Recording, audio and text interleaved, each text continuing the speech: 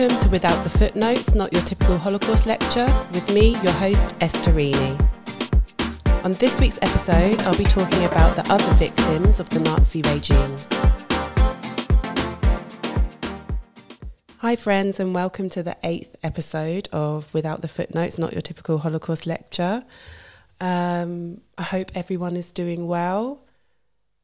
Here in Berlin, we're about to enter, so on Wednesday, in a couple of days' time, we're about to enter a more stricter lockdown.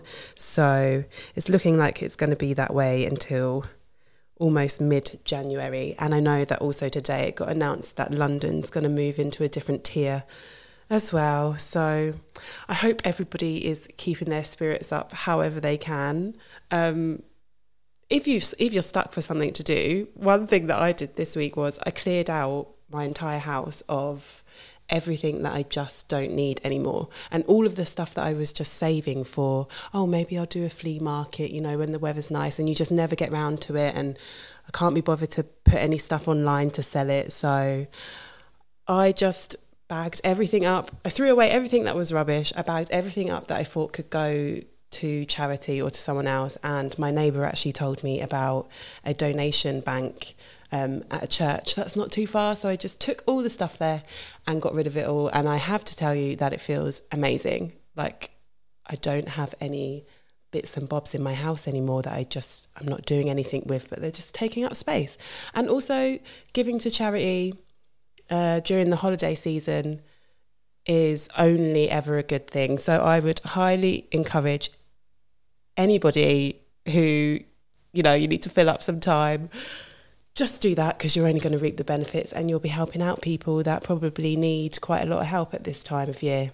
So yeah, what else have I been up to? I was, I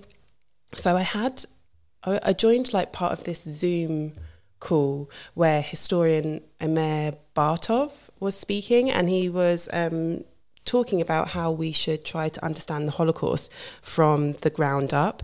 And I realised that as I was explaining last week how the Holocaust happened, that I didn't touch too much on localised violence, like outside the camp system. And Omer said something really interesting, which was that there were a lot of communities where people contributed to the Holocaust, so the persecution of Jewish people and like the murder of Jewish people, without actually knowing the scale of what was going on across Europe at that time. And he kind of spoke about this idea of isolated events where whole communities initiated neighbour-on-neighbour violence and killings. And he called it communal violence, or communal violence on an industrial scale, which I just thought was really interesting. And I think I probably have to do an episode on it, because he was saying that how it happened in these small towns was very intimate, and that provides a whole different level of understanding how the Holocaust took place. And even though people may not have been part of committing the actual murders of their neighbours or people that they knew, they could somehow or in some way profit from their Jewish neighbours being gone. So, and that perhaps being some kind of incentive or some kind of reason why a lot more people can be held accountable than the people that we've actually been looking at. So yeah, I just wanted to share that, as it was also a big part of how the Holocaust happened. And he's actually written some books on it that I will speak about at the end. But I just found it really fascinating and wanted to share with you. So yeah, maybe I'll do an episode on localised violence, even though that sounds horrendous, but incredibly interesting. Anyway, I'm not going to talk anymore because I would like to get on with this week's episode. So let's crack on.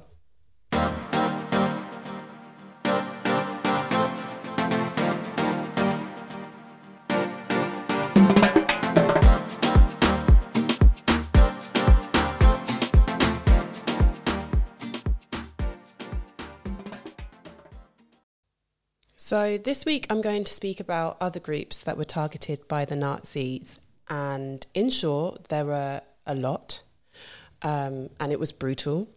And actually millions of other people outside of, just what was going on like during the war, like soldiers being killed and obviously civilians as well. Millions of people other than the Jews were persecuted by the Nazi regime, but not always in the same way. So the easiest way to understand the reasoning behind the treatment of all these different groups is to understand why they were perceived as a threat to Germany. And some groups were targeted for racial reasons, like the Jews, so similar to Jewish people.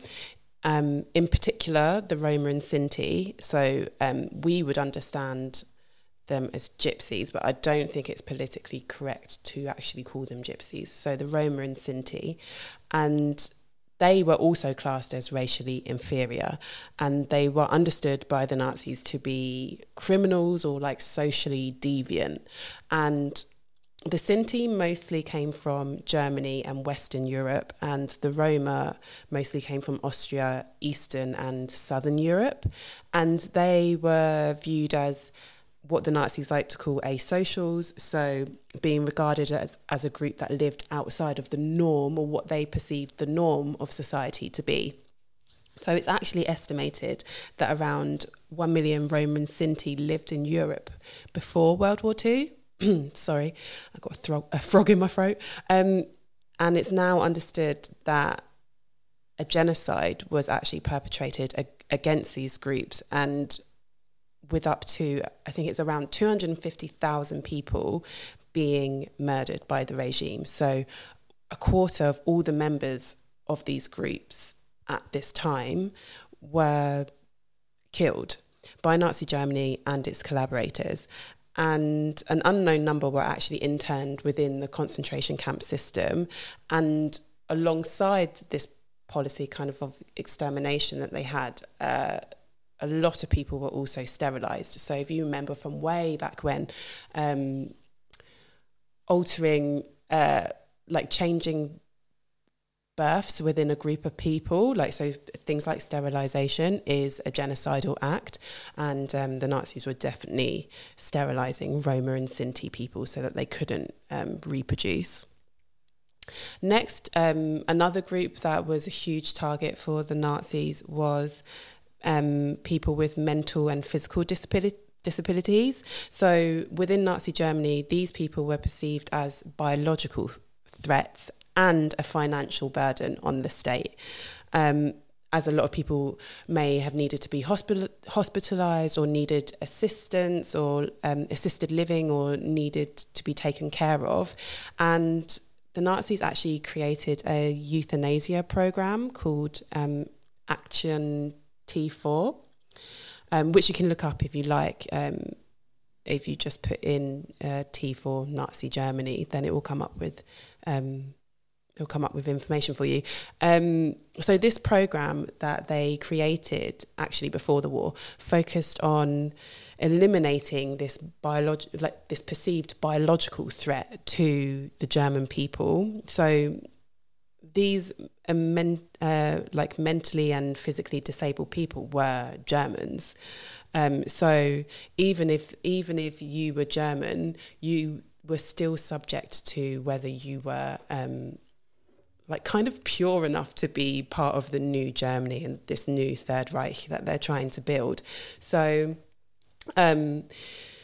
they didn't want people, because they were perceived as a biological threat, they didn't want people with these kind of deemed hereditary mental or physical disabilities to actually have children and pass on these and pass these on to their children. So in 1933, when they came into power, they actually passed a law that also forced sterilisation on the mentally and physically disabled, and on people with certain problems. And it's estimated that between 300 and 400,000 people were sterilised at this time. So that's an incredible amount of people to kind of take the right away of being able to reproduce and have children. It's an insane number. And the Nazis, of course, escalated this policy after the start of World War II. So you remember last week we said explained that at the start of World War II, it becomes incredibly more violent, how the Nazis act towards people. And they actually began to murder people with disabilities. And this included children. I think around 7,000 children were actually murdered by the regime. And these people were people who were living in health or care institutions. And these secret programs, it's estimated that around 250,000 people, men, women and children, were murdered by the government. And often relatives of people within these institutions would just receive a letter one day to say that their family member had died and that the body had been disposed of, and that was it. So people really didn't have a chance to intervene. So they had friends or family members or whatever in these institutions, and because of this secret program, they were being murdered and people were being told afterwards, and there's literally nothing that could be done.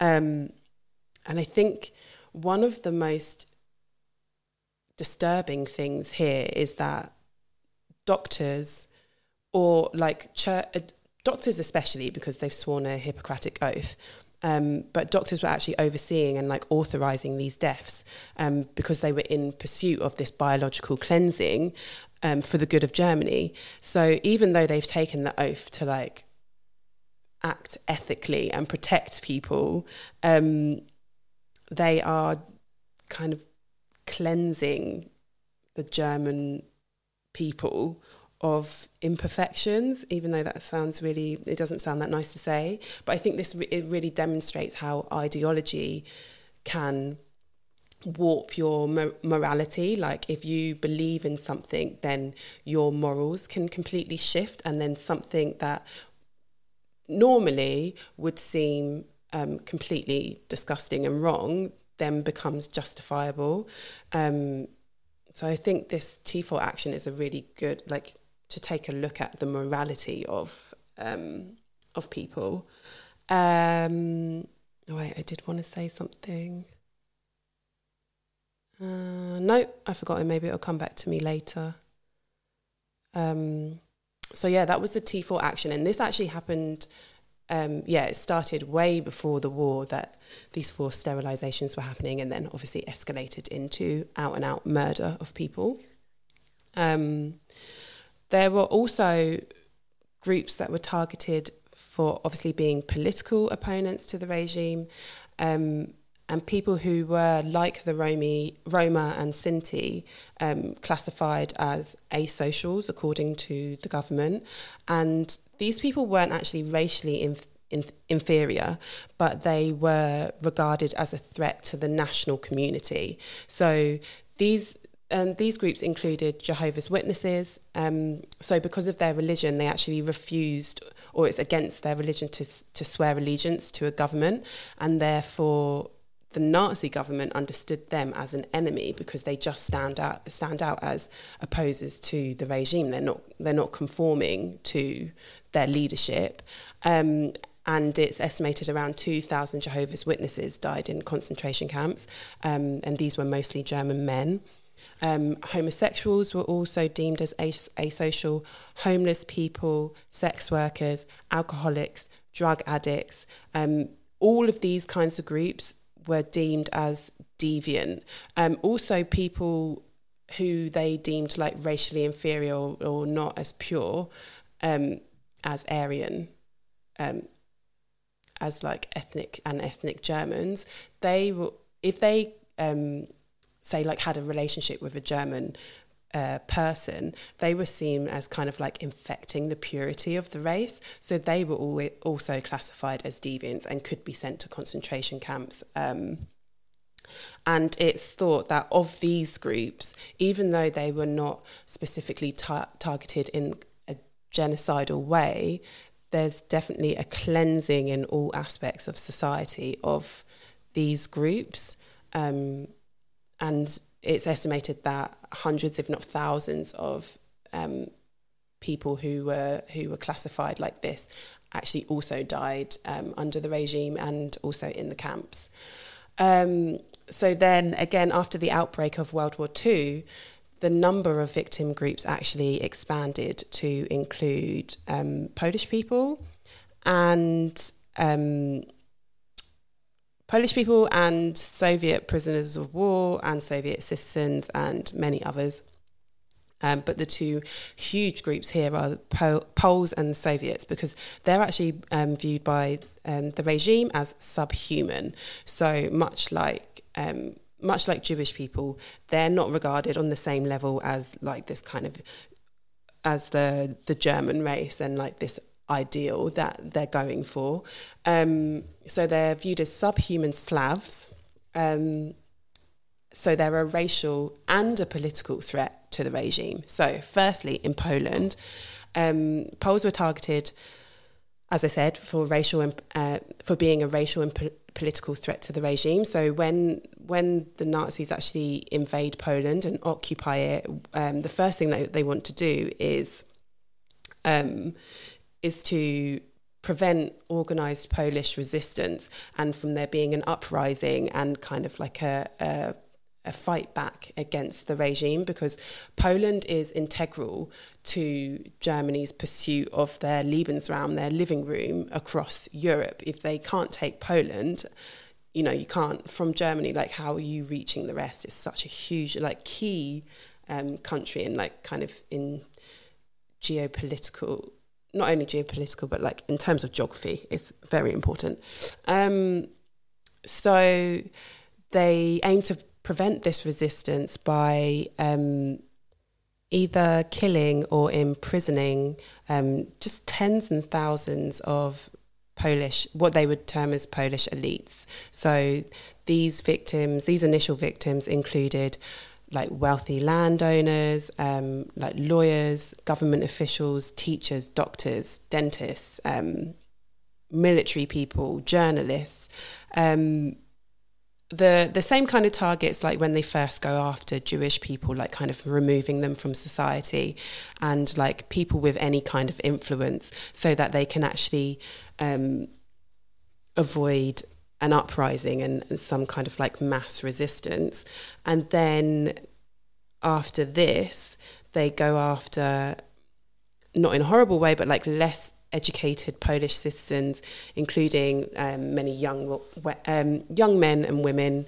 And a lot of these citizens are actually transported to Germany for forced labour. Obviously didn't go willingly. I'm pretty sure it's 1.5 million people. 1.5 million Polish people are forced to go to Germany to work. And the Poles like really suffered a real brutal occupation. So as I said, tens and thousands of members of these Polish elites were killed or imprisoned. Many Polish people were interned in concentration camps as being like political opponents of the Nazi regime. And this is the wildest thing. So it's actually estimated that around 6 million Polish people were actually intentionally like murdered by the Nazis. And of this 6 million, 3 million of those were Jewish people. So of all the countries of Europe, the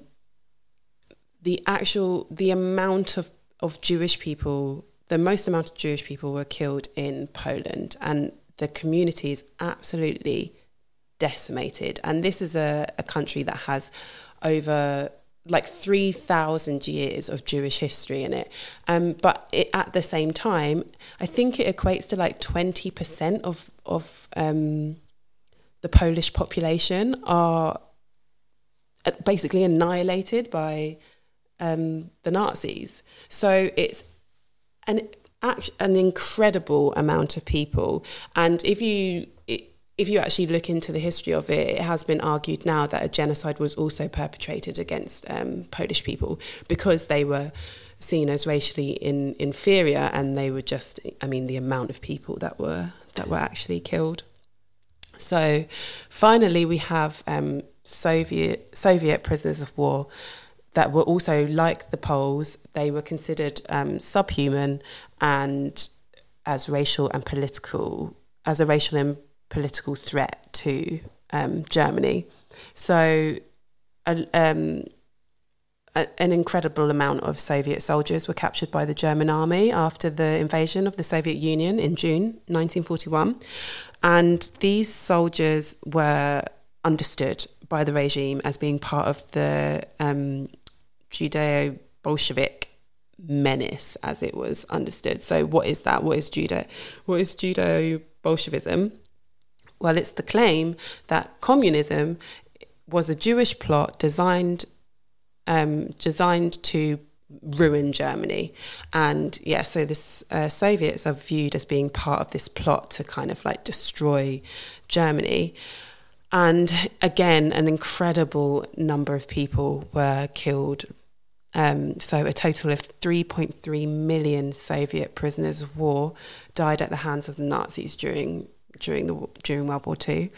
And they were killed by executions, starvation, disease, exposure, beatings, and other kinds of mistreatment. So it's actually understood that the way the Germans treated the Soviet prisoner of wars actually violated the Geneva Convention and the rules of warfare.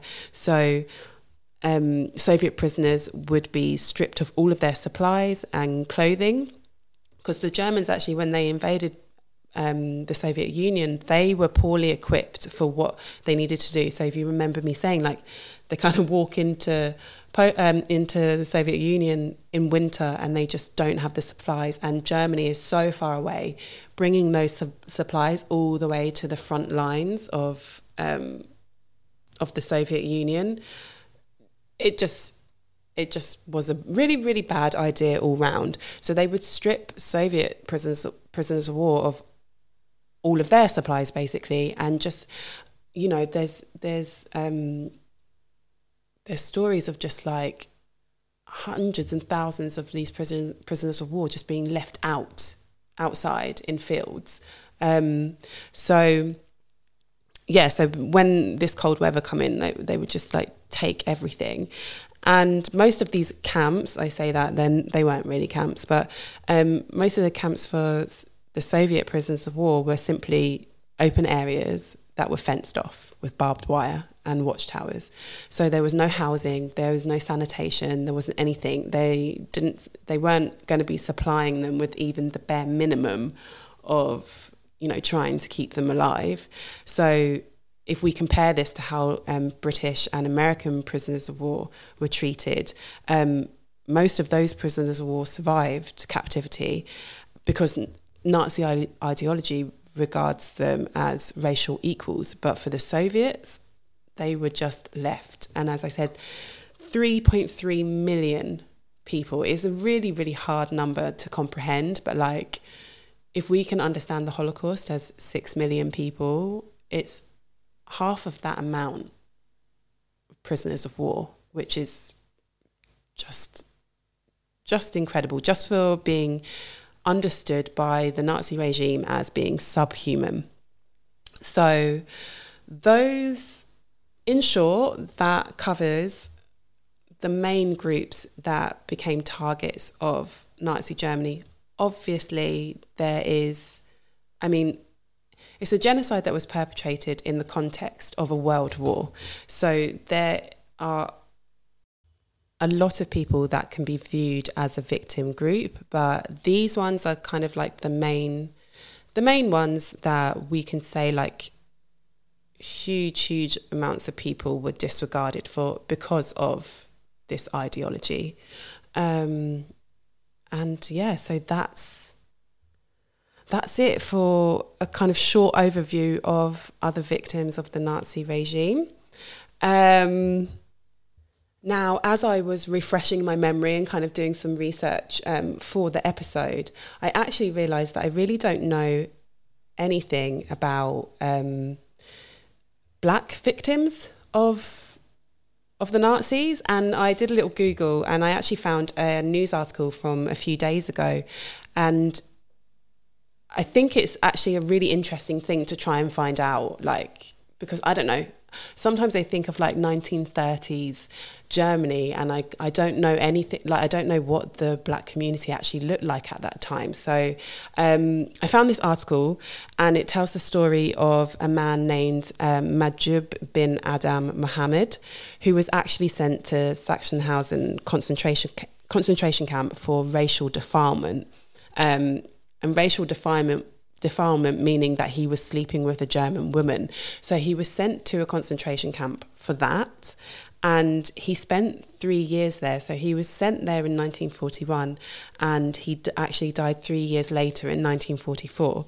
And although it's not shocking to me that little is known about black victims of the regime, I think my call to action this week would be, if you're interested to try and find out, or maybe there's a listener out there that has actually done some research and actually knows a little bit more about this than I do. But in the article that I read, a lady has like written a book about this man, and I'm just really interested to know more, and maybe you are too. So if anybody does find anything out, email me, info@withoutthefootnotes.org, so that I can take a look too and maybe find more out about this aspect of persecution. Because I can't think of coming, really, in all my years, I can't think of actually coming across anything.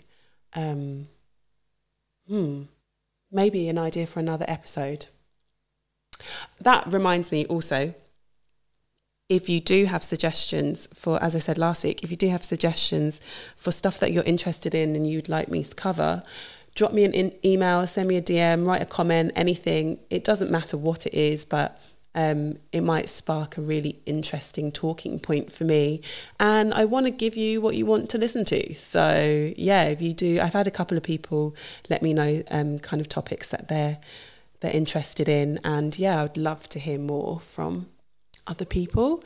And recommended reading. So Amir Bartov, I would recommend his book Anatomy of a Genocide. So this is a small town that he's kind of pieced together what happened there and how the Holocaust actually happened in this town. So I just read you a small part of the blurb. So it says, it's a fascinating and cautionary examination of how genocide can take root at a local level, turning neighbours, friends and even family members against one another, as seen through the Eastern European border town of Buchach during World War II. I hope I've pronounced that correctly. But I think I'm going to buy this book because I'm really fascinated by this. And I don't know, maybe let me know if you get a copy of it and we can start a little book club or talk about or go through it together. I just think it'd be fascinating to know how things happened. And I think that is it from me this week. God, it feels like it's flown by. I hope you enjoyed the episode. Please rate, review, subscribe, share with your friends. Maybe over the holiday season, get somebody else onto the podcast and have a little discussion together. And I don't know, drop me an email if you want to talk about anything.